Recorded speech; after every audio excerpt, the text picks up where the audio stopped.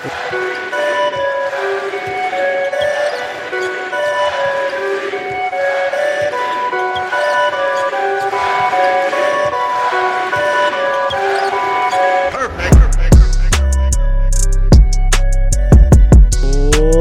good, everyone? Welcome back to the Bucks Film Room podcast. I'm your host, Brian Sampson, and you can find me on Twitter at Bucks Film Room. I write about the Milwaukee Bucks for Brew Hoop and also for Forbes Sports. Well, it's been a while since we've done one of these. I had one all dialed up right before the draft, but unfortunately it fell through because the Bucks made a trade, so it didn't really make much sense for me to post that. It was mostly focused on the draft, so now we're back here. It's been inconsistent. It's been a while, but I'm definitely glad to be back, and I'm definitely excited here to do this podcast. You can find the Bucks Film Room podcast on iTunes, Spotify, and wherever else you listen to podcasts. Just search for Brew Hoop, the Brew Hoop podcast, and you'll find this one in that same feed. It's really, some good content that we have coming at you. Make sure to check out the website on brewhoop.com as well. I'm also proud to announce a new partnership that I have with B-Ball Index. You can subscribe to their data and tools package that includes 21 spreadsheets, including player grades for every single player. And of course, that means all the Milwaukee Bucks. You can compare player versus player, year versus year, and then even across different positions. You can also use another tool, which is their free agency hub, to see if someone like Chris Middleton or Eric Bledsoe will return positive or negative value over the life of their contract extensions. It's really great for fans, and it's certainly a lot of fun. Again, that's on B-Ball Index, and it's only $5 a month to subscribe, and you can get 15% off by using the coupon code BucksFilmRoom. Just go to bball-index.com and you can subscribe to their data and tools package for only $5 a month. And then you enter in the promo code BucksFilmRoom, which is all lowercase and all one word, and you'll get 15% off. I use these tools when I'm making videos, when I'm recording podcasts, when I'm writing articles, and you'll definitely see some of these player grades in this episode and in future podcasts as well. So definitely make sure to check that out at bball-index.com. Now into the meat and potatoes of the show, and considering it's dead season in the NBA, I'm going to take some time breaking down one player for each podcast. So we'll just focus on that player's strengths, that player's weaknesses. We'll talk about their ceiling. We'll talk about their floor for the upcoming season. We'll really just try to hit on a little bit of everything, give you guys this full picture, not just focus on the good and the bad. We'll do it all together. We'll throw in some analytics. Of course, it'll be based on what I've seen on film as well. It'll really be a good time. I'm really feeling good about this one. I got a good haircut from my barber, aka my roommate, aka my wife, so I'm feeling fresh. I got this good to go, trimmed up the beard a little bit. I'm ready for this, and I need to be ready. We need to be ready because we start this out with a somewhat controversial player in DJ Wilson. He is, speaking about DJ, is probably one of the most maybe beloved Bucks players on Twitter. You can check out, I wrote a 3Bs article about DJ Wilson on Brew Hoop back on June 25th. And so make sure to check that out. Just gives you a little bit of some background information on DJ as well. And I know there's a lot of love for DJ Wilson out there. I'm not one of those guys that had the free DJ avatar on Twitter or whatever. I'm not a Wilson hater. I'm just a Wilson realist. So I just want to lead with that disclaimer as far as what to expect here. I thought about, and I almost had some different perspectives on this podcast, especially considering how all over the place people are about DJ Wilson.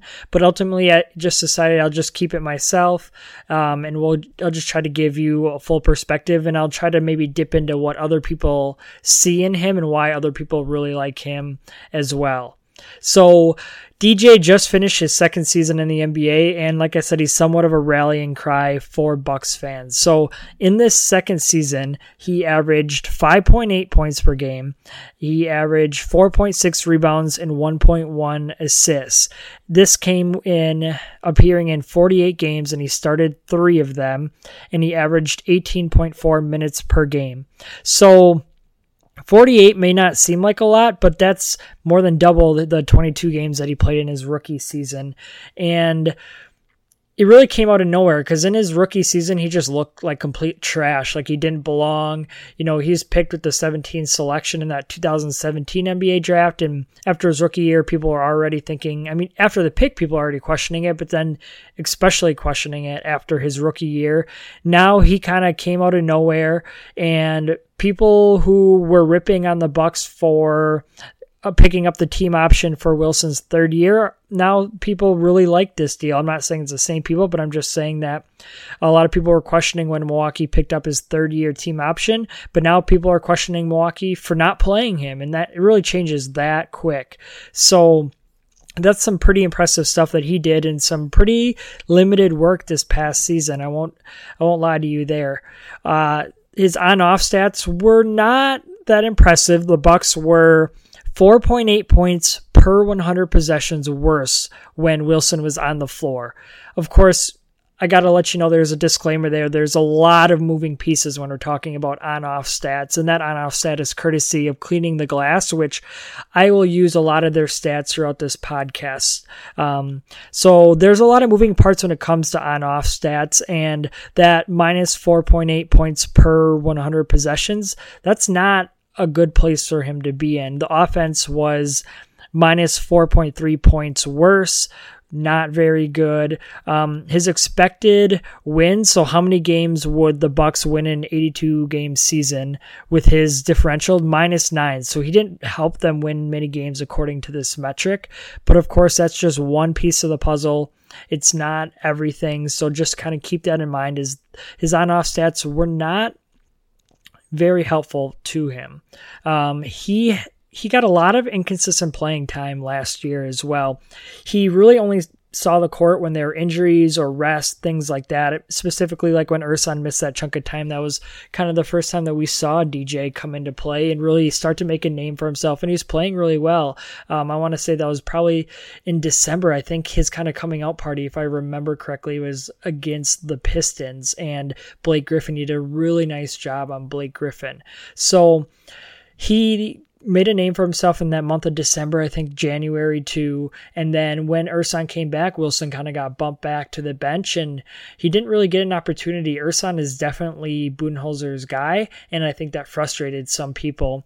But they wanted more of DJ, and unfortunately they didn't get that, and maybe for good reason. The coaching staff, you got to trust them. They see these guys in practice every day. They understand the game, I think, a little bit deeper than we do. But I think that Wilson definitely had some positive moments in his second season and his first real playing time with the Bucks. So let's just jump in right there. Let's start talking about his strengths. And defense is his biggest strength. His versatility. He can switch. He can guard probably the 3, the 4, and the 5. He's best at guarding the 4, maybe those quicker power forwards, but he could adequately defend a small forward for the most part, as long as we're not talking about the elite small forwards like Paul George or Kawhi Leonard. But he can probably guard and adequately defend the average to maybe slightly above average small forwards in the NBA. He could even bump down to guarding some centers too, not the dominant centers like Embiid, not the big centers like Marc Gasol, but just your typical average center. He could probably slide down and defend that position as well. So that versatility is very helpful for Milwaukee. He can also switch on pick and rolls, which Milwaukee did not do a lot of last year. They did a lot of drop pick and rolls. I think that kind of became like their famous rallying cry as far as Brook Lopez dropping in coverage on those pick and rolls, on those ball screens. And so Wilson, his strength doesn't necessarily play into dropping, but if they ever want to go into a switching defense, which they did a lot more of in the postseason for sure, Wilson is their man. That's really where he comes into play. He has good lateral quickness for his size at 6'10", and he has good length too. When he puts his arms out there, he can cover a lot of ground. So when you combine his lateral quickness, his ability to shuffle his feet, and then his length, he does a really nice job of keeping those smaller guards or those smaller wings in front of him on switches. And that's really where he wreaked a lot of his havoc is keeping those guys in front of him. And if they did get past him, he had the length and the athleticism to catch up and swat shots off the backboard. I can think a couple of times in my mind where it looked like he was beat, but then all of a sudden Wilson, who works really hard, that's another strength, is his motor. He never stops. He understands his role on this team. And so if it looked like he was beat off a ball screen, he'd recover and either contest a shot or get his hands on a shot.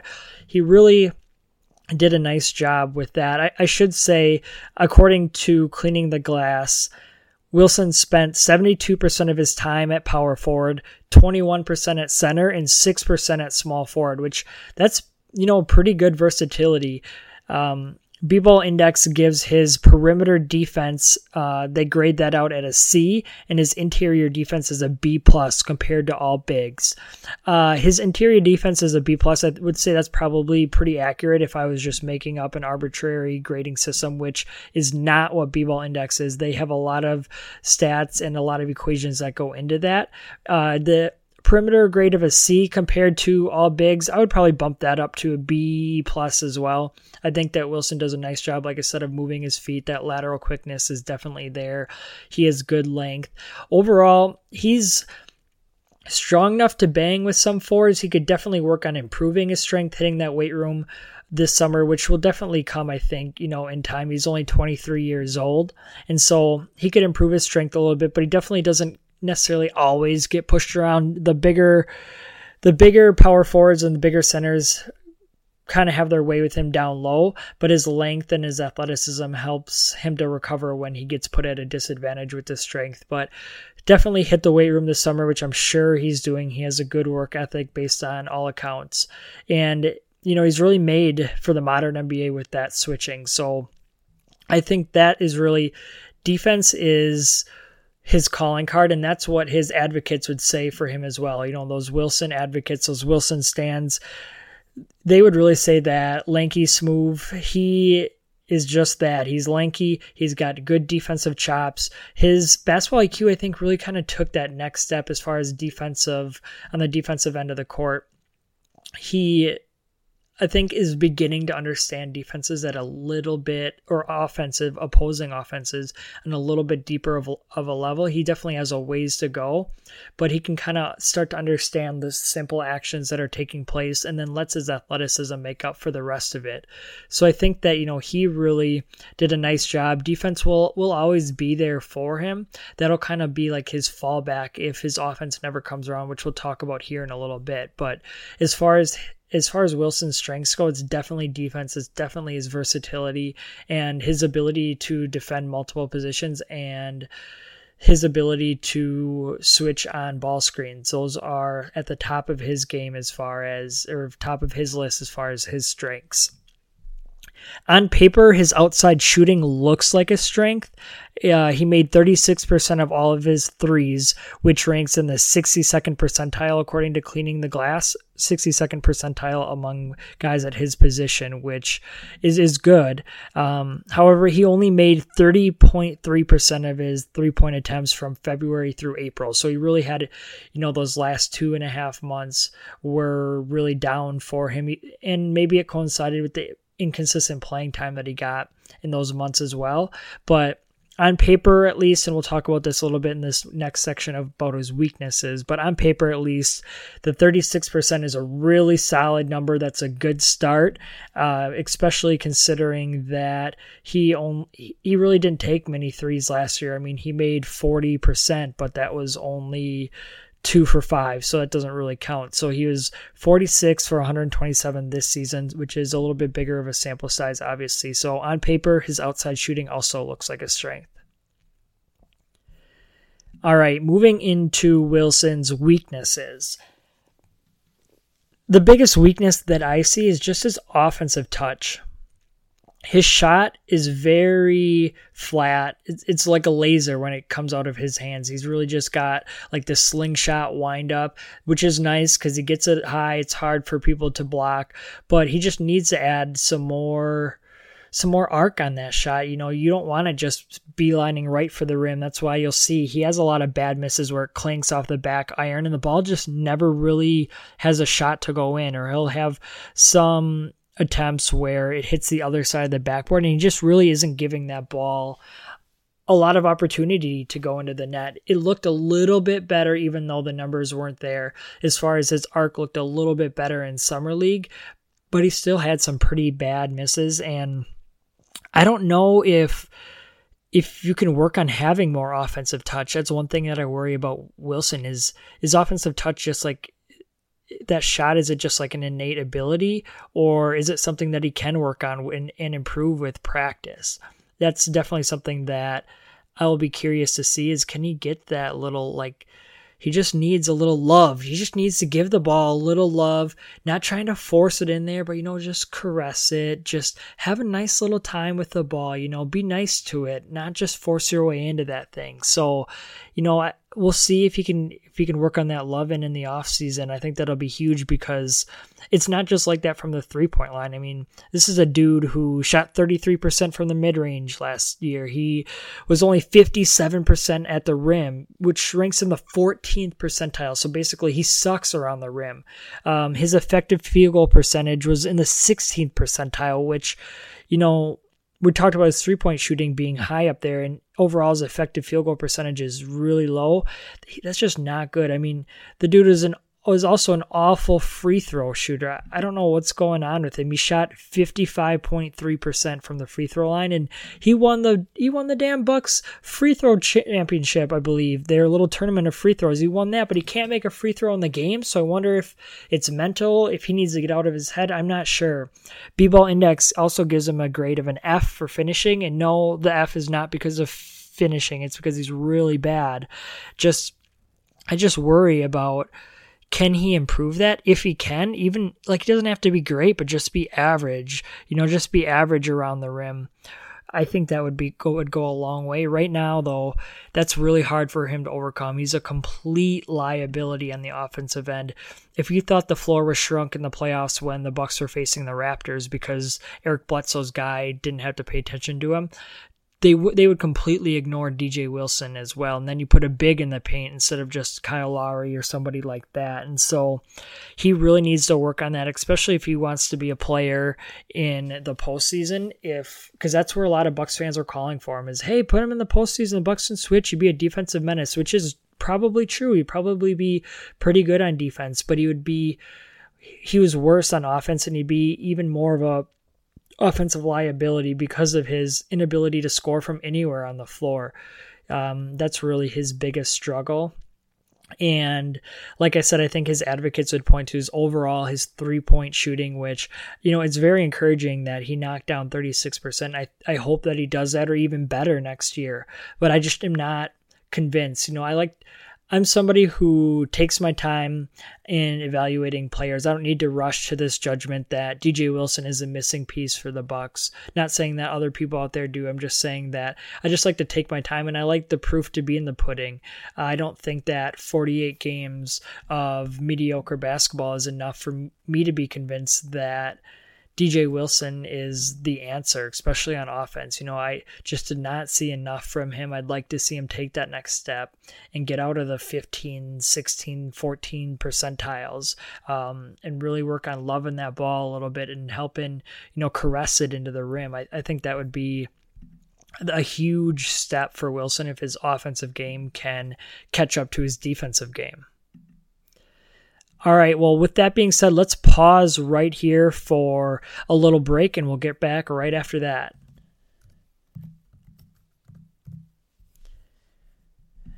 All right, so now what we have left is to go through the best case scenario and the worst case scenario for Wilson next year. We'll start. We like positives on this podcast. We like positives on this Bucks Film Room podcast. So let's just start with the best case scenario. So, as you guys know, the Bucks are pretty deep in that front court. They got Giannis, they got Brook Lopez, they got the Robin Lopez, and they got Ersan Ilyasova and they got DJ Wilson. I also wouldn't be surprised if the Bucks add a third center. They could add potentially a third center. I know they were rumored to be in discussion or to be interested in Koufos. So we'll see how that goes. I don't know if that's just more pandering to Giannis, given that Koufos is on the Greek team. I'm not sure how that all works out, but I wouldn't completely rule it out that the Bucks try to sign another big guy, or that they do sign another big guy, but still they got Giannis, Brook and Robin Lopez, and Ersan. So that's 4 guys who will probably be ahead of DJ Wilson in the rotation. So best case scenario here, he beats out Ersan as a backup power forward. Like, that's top of the mountain for him. That's hard stuff for him to do. Ersan is Budenholzer's guy. They love him. They signed him at 12:01 a.m., a minute into free agency last year. That's Budenholzer's guy. So if he can beat Ersan out, who is starting to lose it in his, advanced age, that would really be a great sign for DJ if he can come out there in training camp and preseason and earn those first minutes off the bench and become the primary backup power forward. I think that would be huge. Another best case scenario, or a different one, would be that the Bucks play a lot of their jumbo lineup. We saw the 76ers go absolutely bonkers and get all these big guys in the offseason. So in the Bucks, they messed around a little bit last year with playing 3 big guys on the floor, with playing someone like Giannis, Ersan, and Brook Lopez together. So another best case scenario for Wilson would be that they play a lot of that jumbo lineup and they go something like Giannis, Wilson, and Brook Lopez. I think that would be a really interesting combination.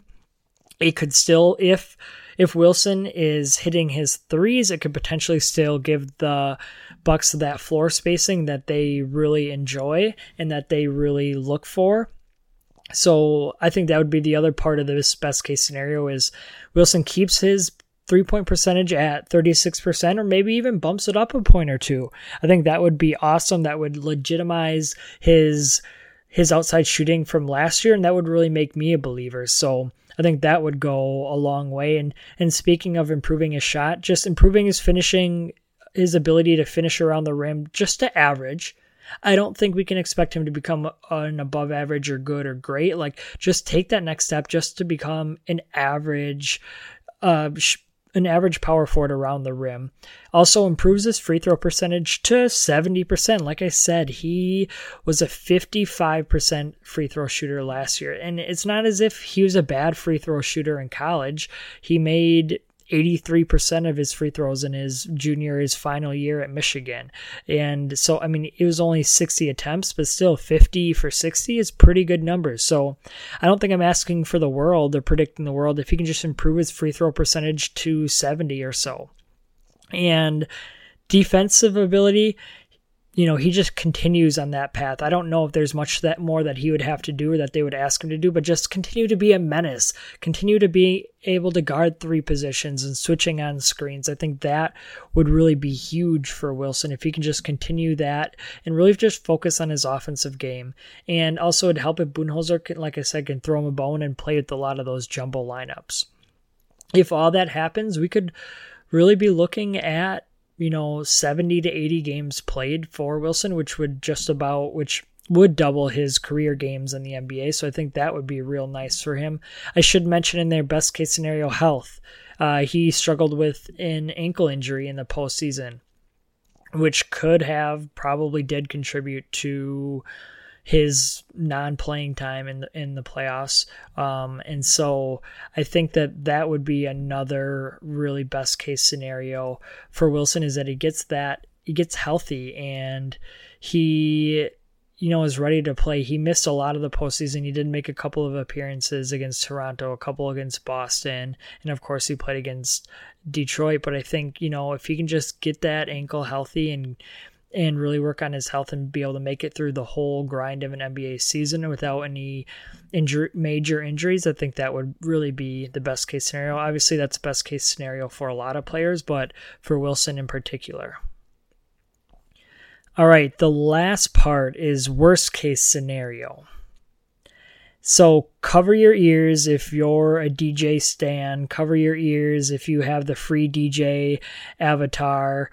I apologize. I'm not saying that this will happen. I'm not saying that I predict this to happen, but I think that this is a realistic worst case scenario. I'm not just pulling stuff out of my butt here. So worst case scenario, we talked about that depth. We talked about the Bucks having Giannis, who's going to take up between 30 to 33 minutes. We talked about them having Brook Lopez and Robin Lopez, who will probably combine to play 48 minutes of the center position. We talked about Ersan and that being Budenholzer's guy. So worst case scenario is Wilson gets buried on that bench again. It's hard to sustain a front court rotation with 1, 2, 3, 5 guys. 4 guys is probably enough, especially if Milwaukee just sticks to the standard lineup, or even if they try to maybe play some small ball with Giannis at the 5 and Middleton at the 4. I don't know if they'll do that, but a 4-man front court rotation is pretty solid. The 5th guy, like we saw last year with Wilson, who was the 5th guy, is really hit or miss. He could see himself only getting some spot duty here and there for injured players. And I think that would really be the worst case scenario for him. He isn't given a chance to succeed. I know some people feel that's the case right now, but a whole nother season of Wilson-less basketball in Milwaukee, there might be riots. So I think that's just part of the worst case scenario that's one worst case scenario is he isn't able to get off that bench. He becomes frustrated about his lack of playing time. He feels like he has deserved it. And then maybe that starts to carry over to the locker room. The Bucks culture and the Bucks good locker room jujus were something that was really talked about last year. And worst case scenario would be that Wilson gets frustrated and that gets carried over to the locker room and he's a distraction. So that would be one worst case scenario. Another worst case scenario would be if he struggles from the 3-point line. That would be a huge setback. If that February to April number that we talked about, which is right at or around 30%, if that's his reality, if that's really the 3-point shooter that he is, I think that would be a worst case scenario for him if he's not able to sustain that 36%, because then you really have a guy who's an offensive liability, even more so than he is now. I already am questioning whether or not that's sustainable, but if he isn't able to keep that 36%, or even if it drops to the low 30s, like 31, 32, 33, like that's just a huge area for concern. So that's really would be a worst case scenario. And then he continues to struggle with his touch around the rim from the mid range. He continues to shoot 55% from the free throw line as well. Those would all be concerns if he sustains those numbers that he did last year. He doesn't even have to get worse. Just if he sustains those numbers that he had last year, that would be the worst case scenario for DJ Wilson. I'm not saying that any of that's going to happen. I don't want that to happen.